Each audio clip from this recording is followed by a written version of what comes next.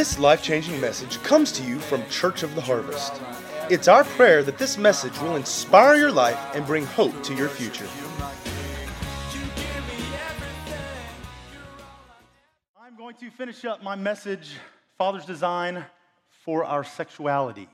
You know, 2 weeks ago when I started this, I only got about maybe half as many people coming up and giving me the pat on the back and giving me compliments as before. And the crowd was awfully quiet. But that's all right. When we get into God's Word is always a safe place. Isn't that right? We can always go to God's Word about whatever the situation is, and God always has something to say about it. Now, I started off last time telling you there's two things the church does not like to talk about: money and sex. Right? Interestingly enough, those are also two things that are talked about the most in the Bible: money and sex. It's also the two things that cause divorces more than anything else: money and sex. But we can't talk about them in church. If we don't talk about them in church, where are we going to talk about it? God sees these areas as extremely important. And I believe now so more than ever, because sexual immorality is so rampant in our society today.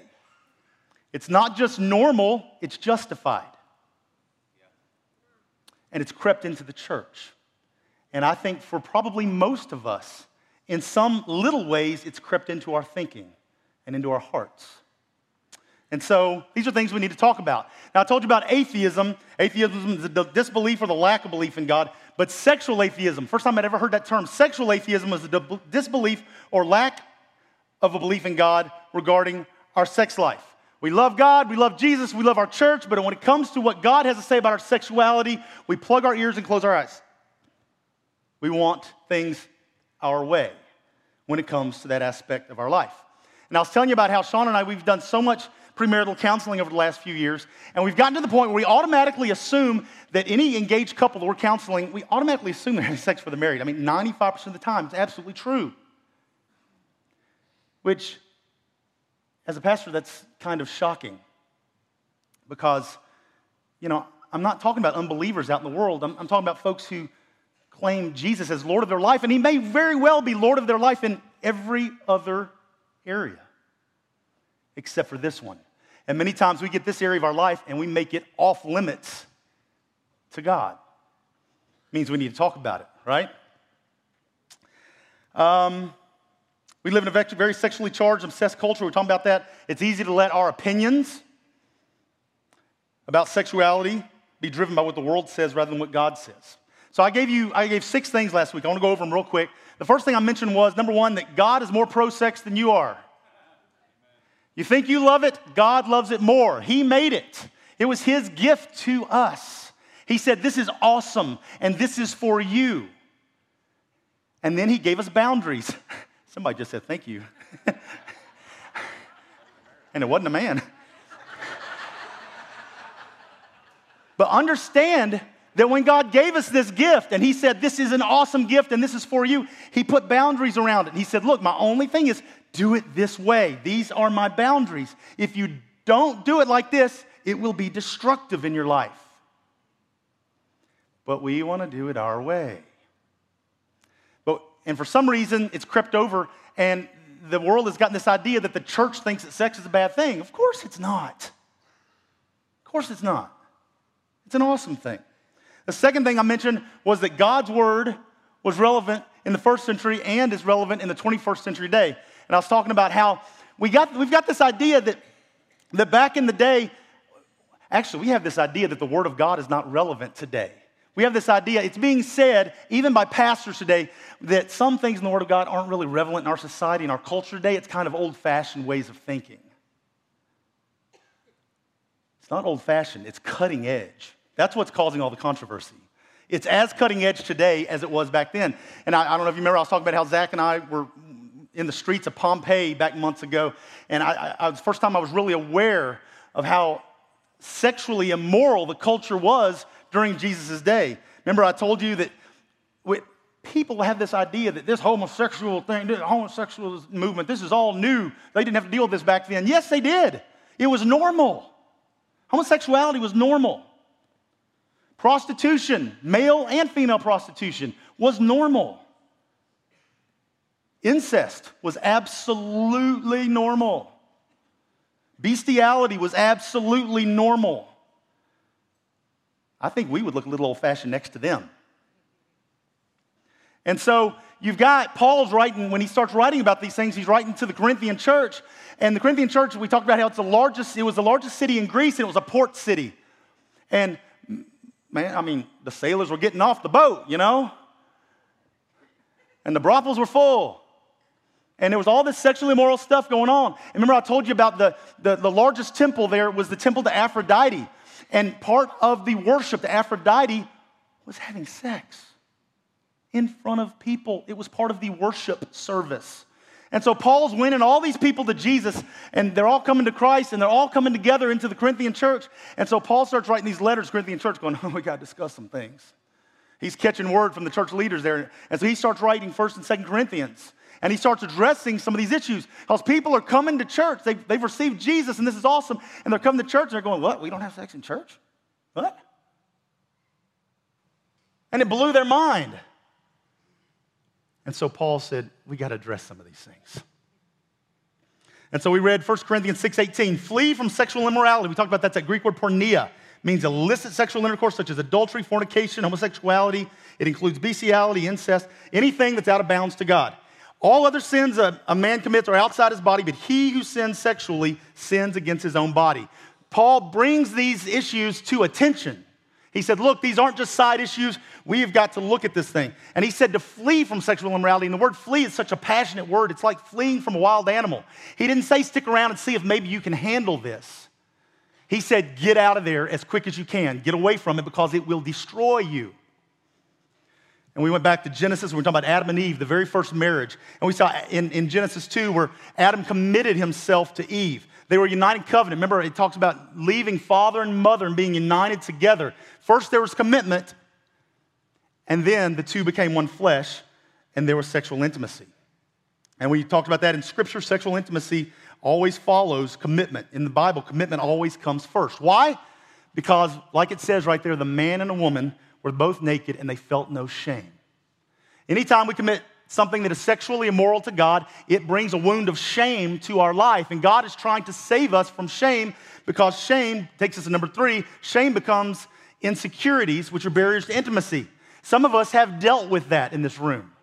We had so much shame that once we finally got married and got things right, we had a hard time having any kind of intimate life with our significant other, with our husband or our wife, because of the shame that we had brought upon ourselves. The more insecure you are, the less able to be intimate in relationships you are. Adam and Eve messed up before God, and what's the first thing that happened? Shame came upon them. They covered themselves, and they hid from the face of God. The one that they were used to walking with in the garden every day, all of a sudden they were hiding from. Number 4, God's purity plan for the single person is abstinence. I know that doesn't seem right in today's world, but it's God's word. That's what God's word says. And God's word says that on that cross, he poured out all the love that we would ever need, even if we never have a spouse. He poured out everything that we would ever need.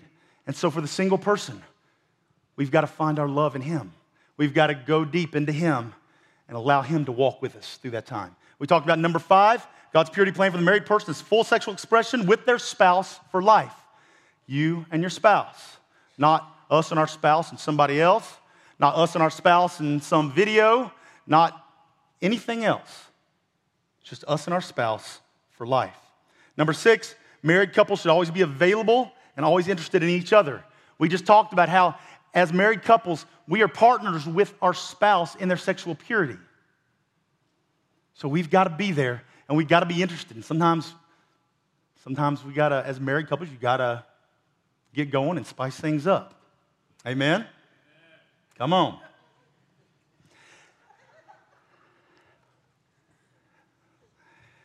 Good news is if we messed up, that's okay. We read in Scripture where it says Jesus went to the cross scorning its shame. He sat down at the right hand of the throne of God. Jesus died taking our shame so we don't have to deal with it. So today, I'm moving on. Are y'all ready for this? Everybody take a deep breath.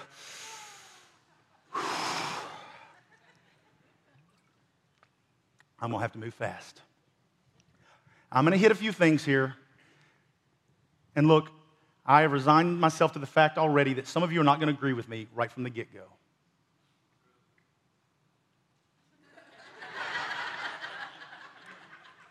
But I ask you to bear with me. I don't want to do anything but see what God's word says. Amen? One of the biggest questions that's being asked in the church today is, number one, what about homosexuality? You should have some note sheets that came in your service guide, and you can follow along there if you want or on the screen. What does the Bible say about homosexuality? And can homosexuals be Christians? All these different questions that are going around. Because we got churches right now that are ordaining homosexuals as priests and different things and pastors. And these are big questions that are being asked. At this point in where our culture is today, most of us, many, if not most of us, probably know someone who is homosexual. We've had folks in this church that attended regularly that were homosexual. Some of us have loved ones in our life that we deeply care for that are homosexual. And we've got to jump in and we've got to see what the Scripture says. Now, the first scripture I'm going to give you, see in your notes, is 1 Corinthians 6, 9 through 11. This is the most commonly used scriptures. These scriptures are usually used to say, I told you them gays were going to hell. This is that scripture, okay? This is that passage. Verse 9, it says, do you not know that the wicked will not inherit the kingdom of God? Do not be deceived. Neither the sexually immoral, nor idolaters, nor adulterers, nor male prostitutes, nor homosexual offenders, nor thieves, nor the greedy, nor drunkards, nor slanderers, nor swindlers will inherit the kingdom of God. That is what some of you were. But you were washed and you were sanctified. You were justified in the name of the Lord Jesus Christ and by the Spirit of our God. People read that and say, see, it says right there, gays are going to hell. Well, let's look at it. It says the wicked will not inherit the kingdom of God. So who are the wicked? It does say the sexually immoral, idolaters, adulterers, male prostitutes, homosexual offenders, thieves, greedy, drunkards, swindlers, slanderers. First point I want to make about this is, number one, this is not a complete list of the sins that are wicked. There's a lot of things left out. Why do they mention female prostitutes? This is not a complete list. I believe what this is a list of the main issues they were dealing with in the Corinthian church. They were big problems. There were homosexuals in the Corinthian church. Wow. There were. And Paul's addressing it. Second thing I want to do here, let's take the sexual items out of the list for a minute. Idolaters, worshiping or exalting anything above God. Thieves, greedy, drunkards, slanderers, backbiters, gossipers, swindlers. How many of us have ever been guilty of any of those things? Yeah, me too, brother. I may struggle with drinking too much, and I know it's wrong, but I'm not as bad as them homosexuals. Nope. You know what he's doing right here? Paul leveled the playing field. He leveled the playing field, and he said, you were all guilty before you were forgiven. You do realize in this that he's writing to the church. He's writing to Christians. He's not writing to the people in the world. He says there, he lists all those sins, and he says, this is what some of you were, but you were washed, you were sanctified, you were justified in the name of the Lord Jesus Christ. These are church folks he's writing to. This is kind of the same as when Jesus said in Matthew 5, he said, you have heard it said, do not commit adultery, but I tell you, anyone who looks on a woman lustfully has already committed adultery in her heart. Jesus wasn't trying to make anybody feel bad. He was saying, you're all guilty. Because the Pharisees were standing off to the side, and they kept posing these tricky questions to him. But what about adultery? I hadn't committed adultery. Well, I'll tell you this, if you've thought it in your heart, you're guilty. What? All of a sudden, they were guilty. He wasn't trying to make them feel bad. He was saying, you need a Savior, and I'm right here. That's all he was saying. He's saying we're all in the same boat. We've all got issues that have to be dealt with. Paul says, these are the things you were. You are forgiven. You are sanctified. You are washed in the blood. Jesus gives us life. So the first question we've got to ask here with this topic is homosexuality a sin? Absolutely. Guys, there's no way around it. You have to twist Scripture and throw parts of it out in order to get a different answer out of that. Homosexuality is not God's design for our sexuality. But many people in our culture today are saying, but homosexuality is different today than it was back then. Back then, it wasn't monogamous relationships. It was male prostitution, and it was pagan worship, and it was abusive type things. It's not the same as today. I can't really speak to that, but I will tell you this. In the Scripture, they list these things separately. Male prostitution, idolatry, or pagan worship, and then they list homosexuality. So people are saying that. It's different today. There's monogamous relationships where two people of the same sex love each other. Paul's not speaking to the motivation. He's just coming down to a very basic level and simply addressing the behavior of sexual relations between the same sex on a basic level. Does that make sense? It doesn't matter how we want to twist things. It doesn't change what the Bible says. And there's many other examples in Scripture. To come to a different conclusion, we have to totally twist Scripture and disregard it. There's no other way. People say, as I said earlier, the Bible's not relevant today. It's not relevant to the society in which we live. Well, let me tell you, we start walking down a dangerous path when we start picking and choosing the parts of Scripture we think are relevant. Because once we can throw one part out, we have undermined God's word from beginning to end. And we have to throw the entire thing out. So it's not a matter of choice. It's a matter of this is what God's word says, whether we like it or not. Just like this is what God's word says, that we're supposed to be abstinent until we're married. It's exactly the same thing. Listen, we as a church believe in the inerrancy of the Scripture. It is God's word from cover to cover. So there's no flexibility. There's no bending. We go by what God's word says 100%. Amen? Homosexuality is a sin. But let me say this. It's listed in a list of sins that puts us all on equal footing before God. It's listed in a list of sins that we are guilty of. True? Just because we can't relate to somebody who has same-sex attraction doesn't mean we're better than they are. Jesus died on the cross just the same for them as he did for us. He loves them just as much as he loves us. They simply need a Savior just as much as we do. Jesus loves homosexuals, and he died for the homosexuals. There's a lot of other questions we could ask. Are people born homosexual? I really don't want to get into this. I believe a case can be made for the answer no. I just don't. I've known quite a few homosexuals in my life that I've been fairly close to. And I've found, we could go on and on about it. And I can give your dad can give you some resources, some things you can look at on that. But what I have found is certain people are born with certain tendencies, just like we all have different tendencies in our life to different things. And what I've found is that maybe people are born with certain tendencies that with social stimuli growing up, certain things that happened at certain times when they were young, and because of the way that they're kind of bent, they can more easily lead that direction. But I can't answer that. Nobody's found a gay gene yet. And, so I don't know. But here's what I do know. It doesn't really matter. We are all capable of all sin. We were born into a fallen world. True?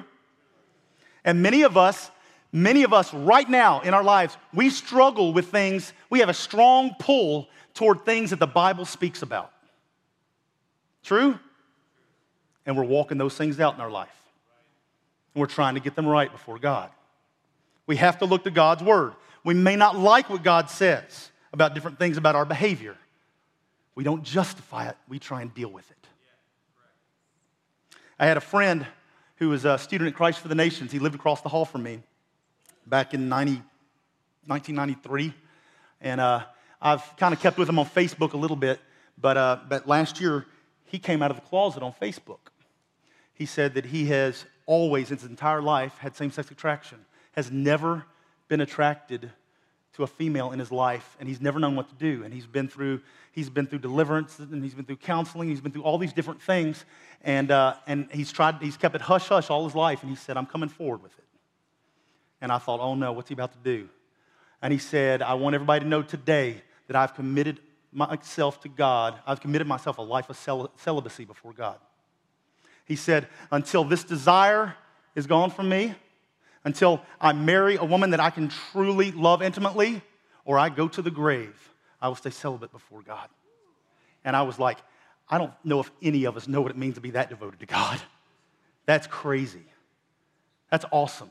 The world looks at that and says, well, that's just unrealistic. That's just ridiculous. That's unfair. How can you expect somebody to keep all that bottled up inside and not be able to ever express themselves sexually? Everybody deserves love, right?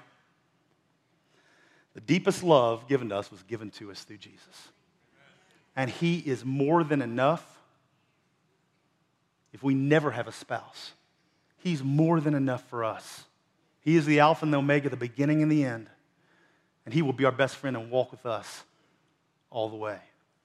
2 Corinthians 12, 7 through 9 says, to keep me from becoming conceited because of these surpassingly great revelations, there was given to me a thorn in my flesh. Say, a thorn in my flesh. A messenger of Satan. Say, this was bad, right? Something how many of you have ever had a thorn in your flesh before? How many of you have literally had a thorn? Oh, it's terrible. But a thorn in your flesh, maybe it was a person. You ever had a person in your life that was a thorn in the flesh? You're like, Lord, just please remove this person. Let them move to Alaska. Paul was dealing with a thorn in his flesh, a messenger from Satan to torment me. 3 times I pleaded with the Lord to take it from me. But he said, my grace is sufficient for you. My power is made perfect in weakness. Now, every preacher's got a different opinion on what Paul's thorn in the flesh was. Fact of the matter is, nobody truly knows. Some people say it was a sickness or something that he dealt with in his body physically. It could have very well been a person. You realize it could have been a temptation. Absolutely. Boy, we never looked at the Apostle Paul like that, have we? What? What if there was a temptation that he dealt with and he was struggling with? Don't know. I'm just saying that Paul had something that he was struggling with in his life just like we do. And a lot of times we just read on and that's the answer we give people. My grace is sufficient. But the first thing I want to take out of this, it's okay to go to the Lord with whatever it is, whether it's issues of sexual immorality or whatever it is in our life, and go to the Lord and give it to him. And say, Lord, take this desire from me. I give it over to you. And we see here that Paul pleaded with the Lord. Amen? And so Paul goes 3 times to God. And so whatever we're facing, we need to take it to him. But you realize, whether we see the answer in that moment or we don't, God's answer is always, my grace is sufficient for you. That's always his answer. Understanding, grace gets thrown around a bit. Grace is not a justification for sin. Grace is God's supernatural ability given to us to live a righteous life before him, regardless of the circumstances. Some urges and temptations in life seem so great, and God's answer is, my grace is sufficient for you. You can make it by my grace, my supernatural ability. You do realize the Bible doesn't even say that same-sex attraction is a sin. Those that deal with the issue of same-sex attraction, God's design for sexuality would be celibacy. Life alone without an intimate partner, I know it's got to be difficult. And there are many that will walk with you. And most importantly, Jesus walks with you. And God says, my grace is sufficient, and I've got your back. It's exactly the same counsel we give to single Christians. Can't have sex before I'm married? What are you talking about? You know how difficult that is? My grace is sufficient for you. You can do it. Seek him and he will help. It's his grace. Sex is a great gift from God. However, it pales in comparison to his grace. And a homosexual be saved? Absolutely. They can be saved. Can a person who practices sin be saved? Can someone with same-sex attraction be a practicing Christian? Yes, I've seen it. None of us have achieved a sinless life. We all need a Savior. Ephesians 2:8-9 say, "For it is by grace that you have been saved through faith, and it is not of yourselves. It is a gift from God, not by works, so that no one can boast." We are not saved by works. In reality, we're not even really saved by repentance. That's part of the process, but we're saved by his grace. Salvation isn't something we achieve. 2 Corinthians 5:21 says, "God who made him who had no sin to be sin for us, so that in him we might become the righteousness of God." This is in your notes. Jesus took our identity of sin so that we could take on his identity of righteousness. I heard that comment. I was like, that is awesome. Homosexual? Are you a homosexual? There's somebody, there will be people listening to this that are homosexual. I would say to you, you can come to Jesus. You have same-sex attraction? You can absolutely come to Jesus. We all struggle with things. And let me tell you this. God loves to meet us right where we're at. We have this idea that people have to look a certain way and act a certain way to come into the house of the Lord. No way. God loves to meet us right where we're at. However, he loves us too much to leave us in that state. The Christian life is marked by an ongoing process of surrender. Philippians 1:6 says, "Being confident of this, that he who began a good work in you will will carry it on to completion until the day of Christ Jesus." When we receive Jesus, when we say, "Lord, Jesus, be Lord of my life," the process begins. Jesus uses our lifetime to mold us and to shape us into his image. If we are truly surrendered to Jesus, then he's going to come through regularly and he's going to point out areas in our hearts, every one of us, and he's going to say, "I need you to deal with this." True? It's part of surrendering our lives. It's part of being that new creation. He loves us too much to leave us in the state we were in when we came to him. Here's what I want to stress. Within every true believer, within anybody who has ever received Jesus as their Lord and Savior, there is a desire to obey and please God. So I would ask you several questions. Whether you're dealing with something that's sexually immoral in your life or something different, do I have the desire to please God? Is his word the guide for my life, even when I don't like it? Do I listen to him when he points out an area in my heart that needs some work? Do I long to live a righteous life? Do I feel conviction? Does it hurt my heart a little bit when I displease God? I would say if you say no to any of those questions, I would encourage you to dig deep and consider whether Jesus is really Lord of your life. This has nothing to do it's nothing to do with your sexual preference. If you don't have the desire to please God, he's probably not Lord of your life. Amen? So, in wrapping this part up, my goodness. In wrapping this up, homosexuality, yes, it's a sin. But let me tell you, we're called to these folks. And I think many times, I don't want to get on a soapbox here, but I think many times the church has handled this issue very improperly. We haven't done a real good job with it. And, we've stood within not just our church, I'm talking about the universal church, the body of Christ. Many times we stand within our pretty four walls of our church and we point a finger calling them perverts, out on the outside. And, I just can only imagine that if Jesus were walking the earth today, he'd be inviting himself to their house for lunch. And he'd be sitting down sharing a meal with them. I read an article, some of y'all saw, I put this article very hesitantly on Facebook about a month ago, and it said maybe gays should quit coming out of the closet. And the whole thought was maybe Christians ought to start stepping in it and giving them a big hug. But I only got like one comment on it, and it was actually from a gay friend. who commented on it. Yeah, amen. No. But really, we've got to change our thinking. Look, I'm struggling right now, even with what's going on in the news, the whole thing. I understand they're passing these laws for religious freedom, for people to be able to have businesses and have the right to reject, but I struggle with the thought of rejecting business to somebody because they're gay. I struggle with it a bit.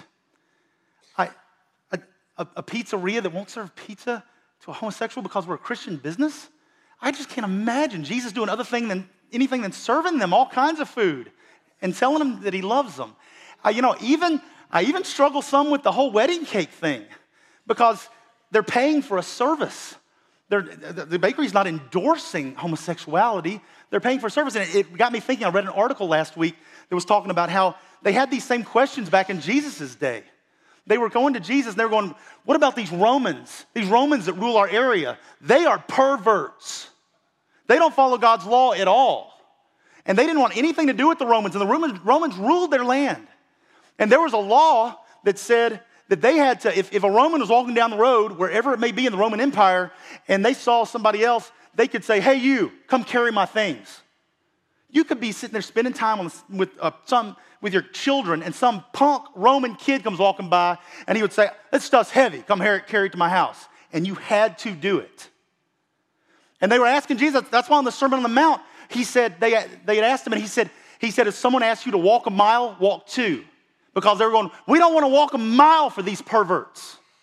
We don't want anything to do with them. And Jesus said, don't just walk a mile, walk 2. And they're just shocked. What?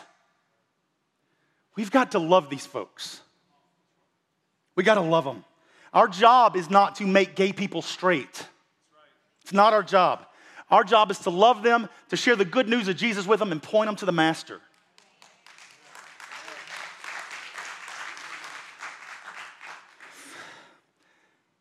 I heard someone say this recently, and I want to say it. To anyone that would ever listen to this message that would consider yourself to be homosexual, I say on behalf of anyone who has ever hurt you in the name of Jesus, I am very sorry. Sorry for every Christian that has ever expressed their opinion of you instead of expressing God's heart for you. Jesus died for you. You were created in God's image. You matter to God. You matter to this church. You are invited to walk this road with the rest of us. A lifetime learning to surrender all by the grace of God. I've got lots of surrendering to do. We all do. As a church, we love homosexuals. We will not tolerate making fun of homosexuals, gay jokes, whatever it may be. We will teach the entire truth of God's word. Absolutely. Can't bend on that. But they are important. And we got to love them and walk with them. As a spirit-filled church, we got to reach out with the fruit of the Spirit. Love, joy, peace, patience, kindness, goodness, faithfulness, gentleness, and self-control. Amen? Let me hit number 2.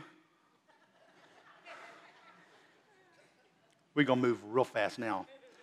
What about pornography? It's in your notes there. Number 2, what about pornography? Is it really that bad? In what cases is it acceptable? Let me just answer straight up to begin with. Yes, it's that bad. Yes, it is. I've had people in church say, well, I only use it with my spouse to spice things up. Like, that's a good thing. No. Porn has become so easy to come by, and I believe it's become one of the greatest assaults on the family. A couple of stats I want to give you. Porn sites get more visitors each month than Netflix, Amazon, and Twitter combined. 30% of the internet industry is pornography. Mobile porn is expected to reach $2.8 million by the end of 2015. The United States is the largest producer and exporter of hardcore porn. Sex is the 4th most popular search word on the internet. Porn is the 6th most popular search word on the internet. Is it sin? I've never cheated on my wife. I've never committed adultery on my wife. Well, do we need to go back to Matthew 5? If you've had the very thought in your mind, you've already committed the act. Adultery, he says you've already committed adultery, that word porneia. Jesus says that just because you haven't engaged in sexual immorality doesn't mean that you're innocent. It's the very thought. Once again, Jesus is not trying to make anybody feel bad. He's leveling the playing field and saying, look, you're all guilty. You all need a Savior. I'm right here. Receive me.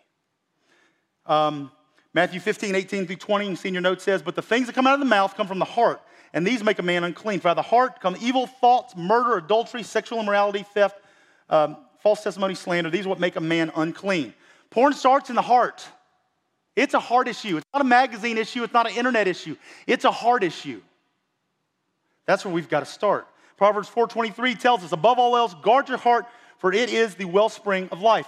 Every thought we have comes forth from our heart. Every sin we commit comes forth from our heart. And it tells us here that we've got to protect it. You may think that porn in your life is innocent. You may think that it's private. You may think that it's harmless, no big deal. All we're doing is fertilizing an issue that's already in our heart. And it's going to blow up. It's going to be destructive. James 1:13-15 says, when tempted, no one should say, God is tempting me, for God cannot be tempted with evil, nor does he tempt anyone. But each one is tempted when, by his own evil desire, that's by his heart, he is dragged away and enticed. Then after desire is conceived, it gives birth to sin, and sin, when it's fully grown, gives birth to death. We have got to guard our hearts. What is pornography? Webster says pornography is a portrayal of sexual subject matter for the purpose of sexual arousal. 2 Corinthians 5:15, and he died for all, that those who live should no longer live for themselves, but for him who died and was raised again. Jesus selflessly died for us. We're supposed to selflessly live for him. Amen? And let me tell you that porn, 100% of the time, is 100% selfish. It's one of the biggest deals with it. It's selfish. It's all about, I know what I want, and I want it right now, just like this. It's always selfish. Remembering, too, that God's design for sexuality was to be between a husband and a wife for life. And it was supposed to be about bringing fulfillment to our spouse. It's never supposed to be about us. It's supposed to be about them. There's nothing about sexuality that was ever supposed to be selfish. Porn makes it 100% selfish. It's instant gratification. Verse 16 there said in 2 Corinthians 5:16, so from now on we regard no one from a worldly point of view. You know the other problem here? When we give ourselves to Christ, one of the first things he does is change the way we see people. Porn absolutely objectifies, usually women and children. They're not a person anymore. They're an object. When you look at that page or you look at that website, it's an object. As believers, we can't look at people the way the world sees them. We have to look at people with value. People that Jesus loves so much that he went to the cross for them. High value, high worth, high regard. In the kingdom of God, we believe that every person is beautiful. The porn industry is built on objectifying and abusing women and children. I had started reading, and I started putting down all the stuff. I'm going to read to you real fast, but I was reading about sex trafficking. Many of the women and children who are being sexually exploited and sex trafficked are also being used for the production of pornography. Sometimes acts of prostitution are filmed without the consent of the victim and then distributed as porn. 36% of porn stars between 2007 and 2010 died from HIV, suicide, homicide, and drug overdoses. Over 100 straight and gay performers have now died of AIDS. Rates of STDs in the porn industry are 10 times higher than anywhere else in the world. 88% of scenes in porn films include sexual aggression and violence. And people hear that and they say, well, I'm not thinking about those things. It's not what I'm picturing. It's not what I'm thinking in those moments. Listen, every time we look at it, every time, we are supporting it. Even if it's just increasing the demand for it, we're supporting it. And some of you would stand back and you would say, well, that's not even part of my world. Sex trafficking, isn't that something that takes place over in Africa somewhere? Y'all see Channel 13 News yesterday? Shelby County has one of the biggest issues with sex trafficking of any other county in the country. Shelby County. People, usually girls, underage, being kidnapped and sold as sex slaves. They reported in the United States one of the number one places to pick up girls for sex trafficking, the Wolf Chase Mall. They said last night that sex trafficking pimps can make as much as $1 million a year. 500 million is not uncommon at all if they can force these girls who are many times underage to sleep with up to 2 to 3 guys a night. They keep them in chains. And then they film these things. They make them put a smile on their face. And they sell it as porn. I'm going to read you what I found on humantrafficsearch.net. It said trafficking forces girls into pornography for psychological control.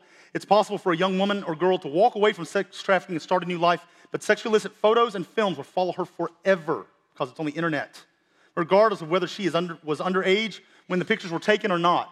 Once on film or image with the girl's face is uploaded to the internet, it's there forever. Traffickers know this, and it is used as a method of control and blackmail, letting girls know that they are now on the internet and they will never escape this life. Traffickers force girls into pornography for greater financial gain, and it's estimated the pornography industry's annual revenue has now reached $13 billion. Just the porn industry. Traffickers can sell sexual photos of women in addition to forcing them into prostitution at great financial gain. And the younger girls, the more expensive photos, makes the underground child pornography industry one of the most lucrative markets for sex traffickers. I'll skip on down. Pornography is in and of itself a form of sex trafficking. Many organizations, such as the Salvation Army, say that due to the exploitative nature of the industry, porn is also a form of sex trafficking. Interviews with women who spent time in the porn industry have almost identical stories to girls rescued from sex trafficking. One of the interviewees explained, "I would come home bruised and sometimes bloody from rough scenes that I shot. Scenes where I was slapped around and spit on and called horrible things." A recent report that held interviews with 854 women in prostitution in 9 countries made it clear that pornography is integral to prostitution. In every country, almost half of the respondents said they were forced to make pornography while enslaved in sex trafficking. Porn and the sex industry as a whole assaults the image of God. It is absolutely contrary to everything that God is. It objectifies people, and we've got to refuse to look at people as anything less than created in the image of God. We can't tolerate porn in our lives. We can't tolerate it in our families. We cannot tolerate it in our children for one moment. This is something that you struggle with. I encourage you to rededicate your life to the Lord today, to put this away. Let somebody know who can walk with you. There'll be prayer partners up here. You want to get with me, I'll point you to somebody with our men's ministry, and there can be accountability. Men, I've read some of the stats I did last time. 90-some% of us, stats say 98% or something, have dealt with this stuff. It's not a shameful thing for us to come to each other for help. And speaking of our children, I want to hit this last point real quick. Do I really have to teach my kids about sexuality? When should I talk to them? What should I say? Listen, I remember my parents saying things like, "I thought things were bad when I was a kid." And now I'm looking back and I'm going, "I thought things were bad when I was a kid." Our kids are growing up in a society where sexual immorality is normal and justified. God's word isn't given any place in the matter. When do we talk to our children? Right now. We need to talk to our children. Let me tell you, I don't know if any of you know the software that's out there called Covenant Eyes, but they have a blog that I get updates on, and they said the other day that it is so important that you are the first voice to talk to your children before puberty. Before their body starts changing, start having questions and talking to their friends and reading off the bathroom walls, that we have to be the first voice. They say that age 11 is too late. It's too late. You can't be you're not the first voice to shape their sexuality anymore. They're saying that girls are entering puberty as early as 7. They have to be talked to before that. I'm going to be real honest here for a minute. I'm going to tell you the first time I remember being exposed to porn. Because here's the deal. I was raised in a good Christian home. My parents talked to me way before I entered puberty. I knew how it worked. It sounded nasty. I knew the parts a girl had. Okay, I didn't really care. Sex? I started thinking girls were kind of cute. I can imagine being married one day. Gosh, I got to give her a kid, maybe one. Ugh. I remember having that viewpoint until I remember my first year over at White Station Middle School. That first long hallway, you come in the front door and all the way down at the end on the right, I remember it like it was yesterday, the bathroom at the end of the hall. I remember walking in that bathroom and hear some boys huddled in the corner around a magazine. It wasn't something hardcore, but it was like I think it was a Playboy magazine. And they're all huddled around it, and they saw the door open, and they all jumped, and they thought it was me, and they went back to looking at it, and I thought nothing. I knew what they were looking at. I was like, we don't look at those things. We're Christians, and Jesus don't like that. I didn't say that, but that's what I was thinking in my little head, because I didn't care anything about that stuff, and it's sinful. And I went and I took care of my business. I was about to walk out. I'm about to walk out of the bathroom until my eye caught that little centerfold they held up for a moment. And I think I had to pick my jaw up off the floor. I might could have 2 or 3 kids. Maybe 17, 19 kids and counting. There is nothing, understand this, there is nothing my parents could have done. They had no idea, probably still don't know, probably never heard that. There is nothing that we can do that is going to keep our kids from being exposed. There is zero today that we can do. We've got to work on their hearts. And we've got to start young. Let me give you a few stats. 9 out of 10 boys and 6 out of 10 girls are exposed to pornography before 18. The first exposure to pornography around boys, the average is 12 years old. That's where I was. More than 7 out of 10 teens admit that they hide their online behavior from their parents. A study in the southeastern U.S. found that 53% of boys and 28% of girls between 12 and 15 reported the regular use of sexually explicit media. 35% of teenage boys say that they have viewed pornographic videos too many times to count. I remember one of our kids coming home as a kindergartner and talking about overhearing a conversation on the bus about oral sex. 5 years old. Here's what that article said in talking to your children. I'm basically just going to read to you here. I thought this was great. I added a few of my own things in there. But it said, number 1, don't teach. Talk. Have a conversation. Keep it casual. As uncomfortable as it may be for you, make it comfortable as possible for them. Take advantage of every opportunity that arises. Make your kids feel like they can come to you. Nothing is ever off limits. Never freak out. Your kindergartner comes saying like that. Thank goodness my back was to her when she said it, because I was like, I was screaming inside. And then I turned around. What did they say? They said for the toddlers and pre-K, kids will be curious about their bodies. How many of you know little boys can't keep their hands off that thing? And I know parents that get upset over that, and they smack their kid, and okay, we have got to chill out, and we got to talk to our kids. Little girls start discovering themselves too. And that's the moment where we start getting in there and saying, that's not appropriate, we can't do that. And we start teaching our little kids what private parts are. It doesn't mean that they're dirty. That just means that it's private. No one else touches it. No one else. For the curious kindergartner, for us, for Aaron, that was the streaking phase. They're going to start asking questions like, where does a baby come from? You don't freak out. You always answer those questions. We can't bypass those opportunities. And storks are not a good answer. We want to answer these questions as best we can. Don't have to get into specifics. We don't have to pull out the marker board and draw diagrams. But we do have to be truthful. We got to show them we're not afraid to address the topic. For our elementary school kids, we teach them how babies grow. Incorporate scripture. We talk about how God formed them. For the prepubescent teen, 8 to 11, they say this is the most important time. If you haven't done it by this, they're saying between 8 and 11 years old is the most important time of their life for this. They need to know what is going to happen to their body before it happens. This is perhaps one of the most critical times in the whole lifelong conversation about sex. This is when most children are exposed to porn. This is the age that when trying to figure out what's happening to their bodies, they turn to the internet or they turn to friends. We need to discuss with them before it's discussed in school. We need to be that first voice. They said by the time a child is 8 or 9, they're probably ready to know what sex is. Have that conversation. And we don't make our conversation, just don't do it. We got to explain to them that it's a God-given healthy desire, and they're becoming teenagers. And they may begin to have these feelings, and that's not a bad thing. As our teenagers begin to come to us, if we're open to them, they will come to us and they will talk to us.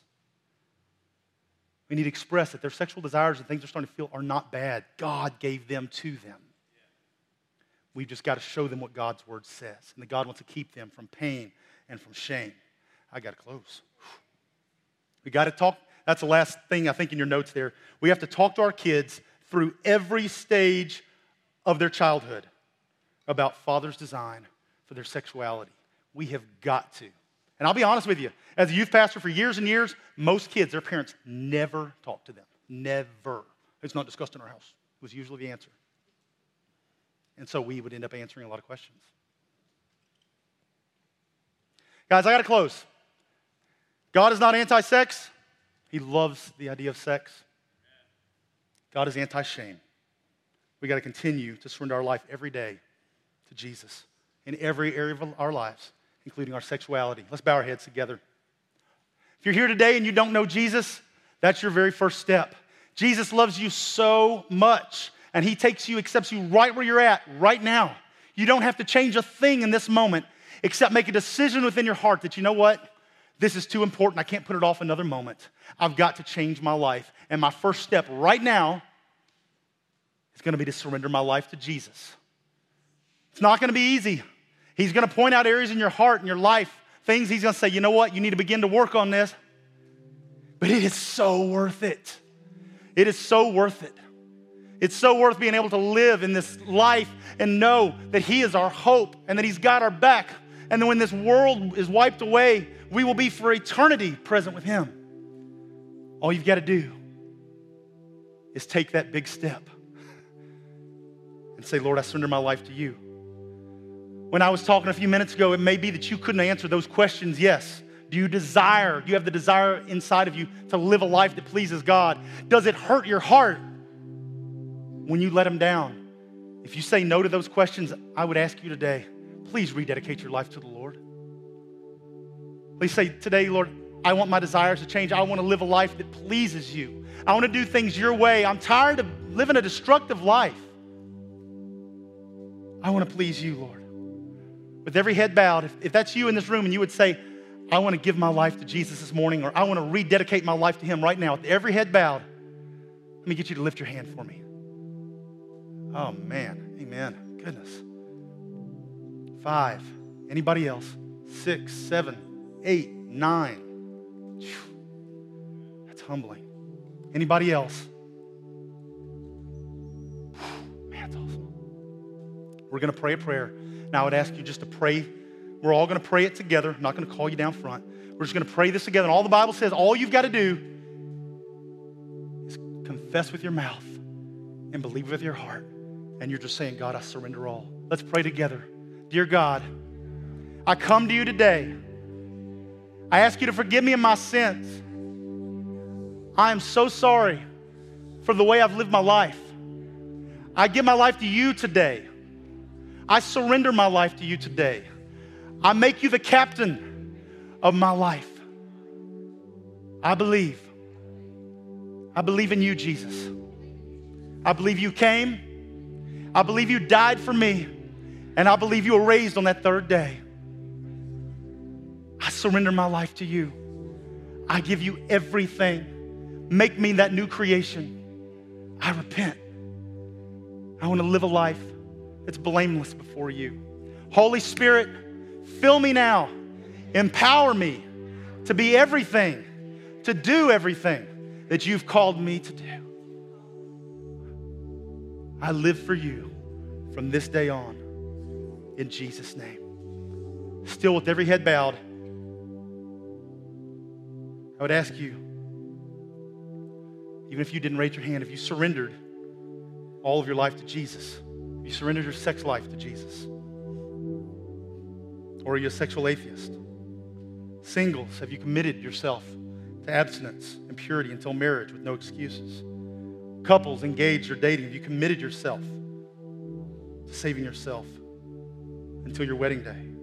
Married couple, have you embraced God's plan for your marriage by being dedicated to your spouse alone and being always available and always interested and always there?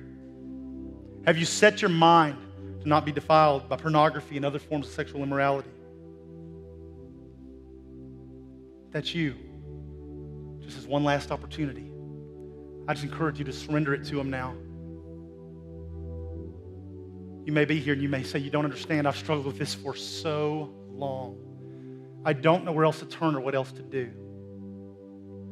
This shame has eaten me alive. God, I pray for everyone who feels that in their heart. They're surrendering in this moment. Thank you, Lord, that you take the shame and the pain, you replace it with your love and your embrace. Lord, surround us by those. Help us find those who are going to lead us in godly counsel and point us in the right direction, those who love us enough to tell us the truth. God, we want to live a life that pleases you every area of our life, including our sexuality. We give you honor and we give you praise in Jesus' name. Amen.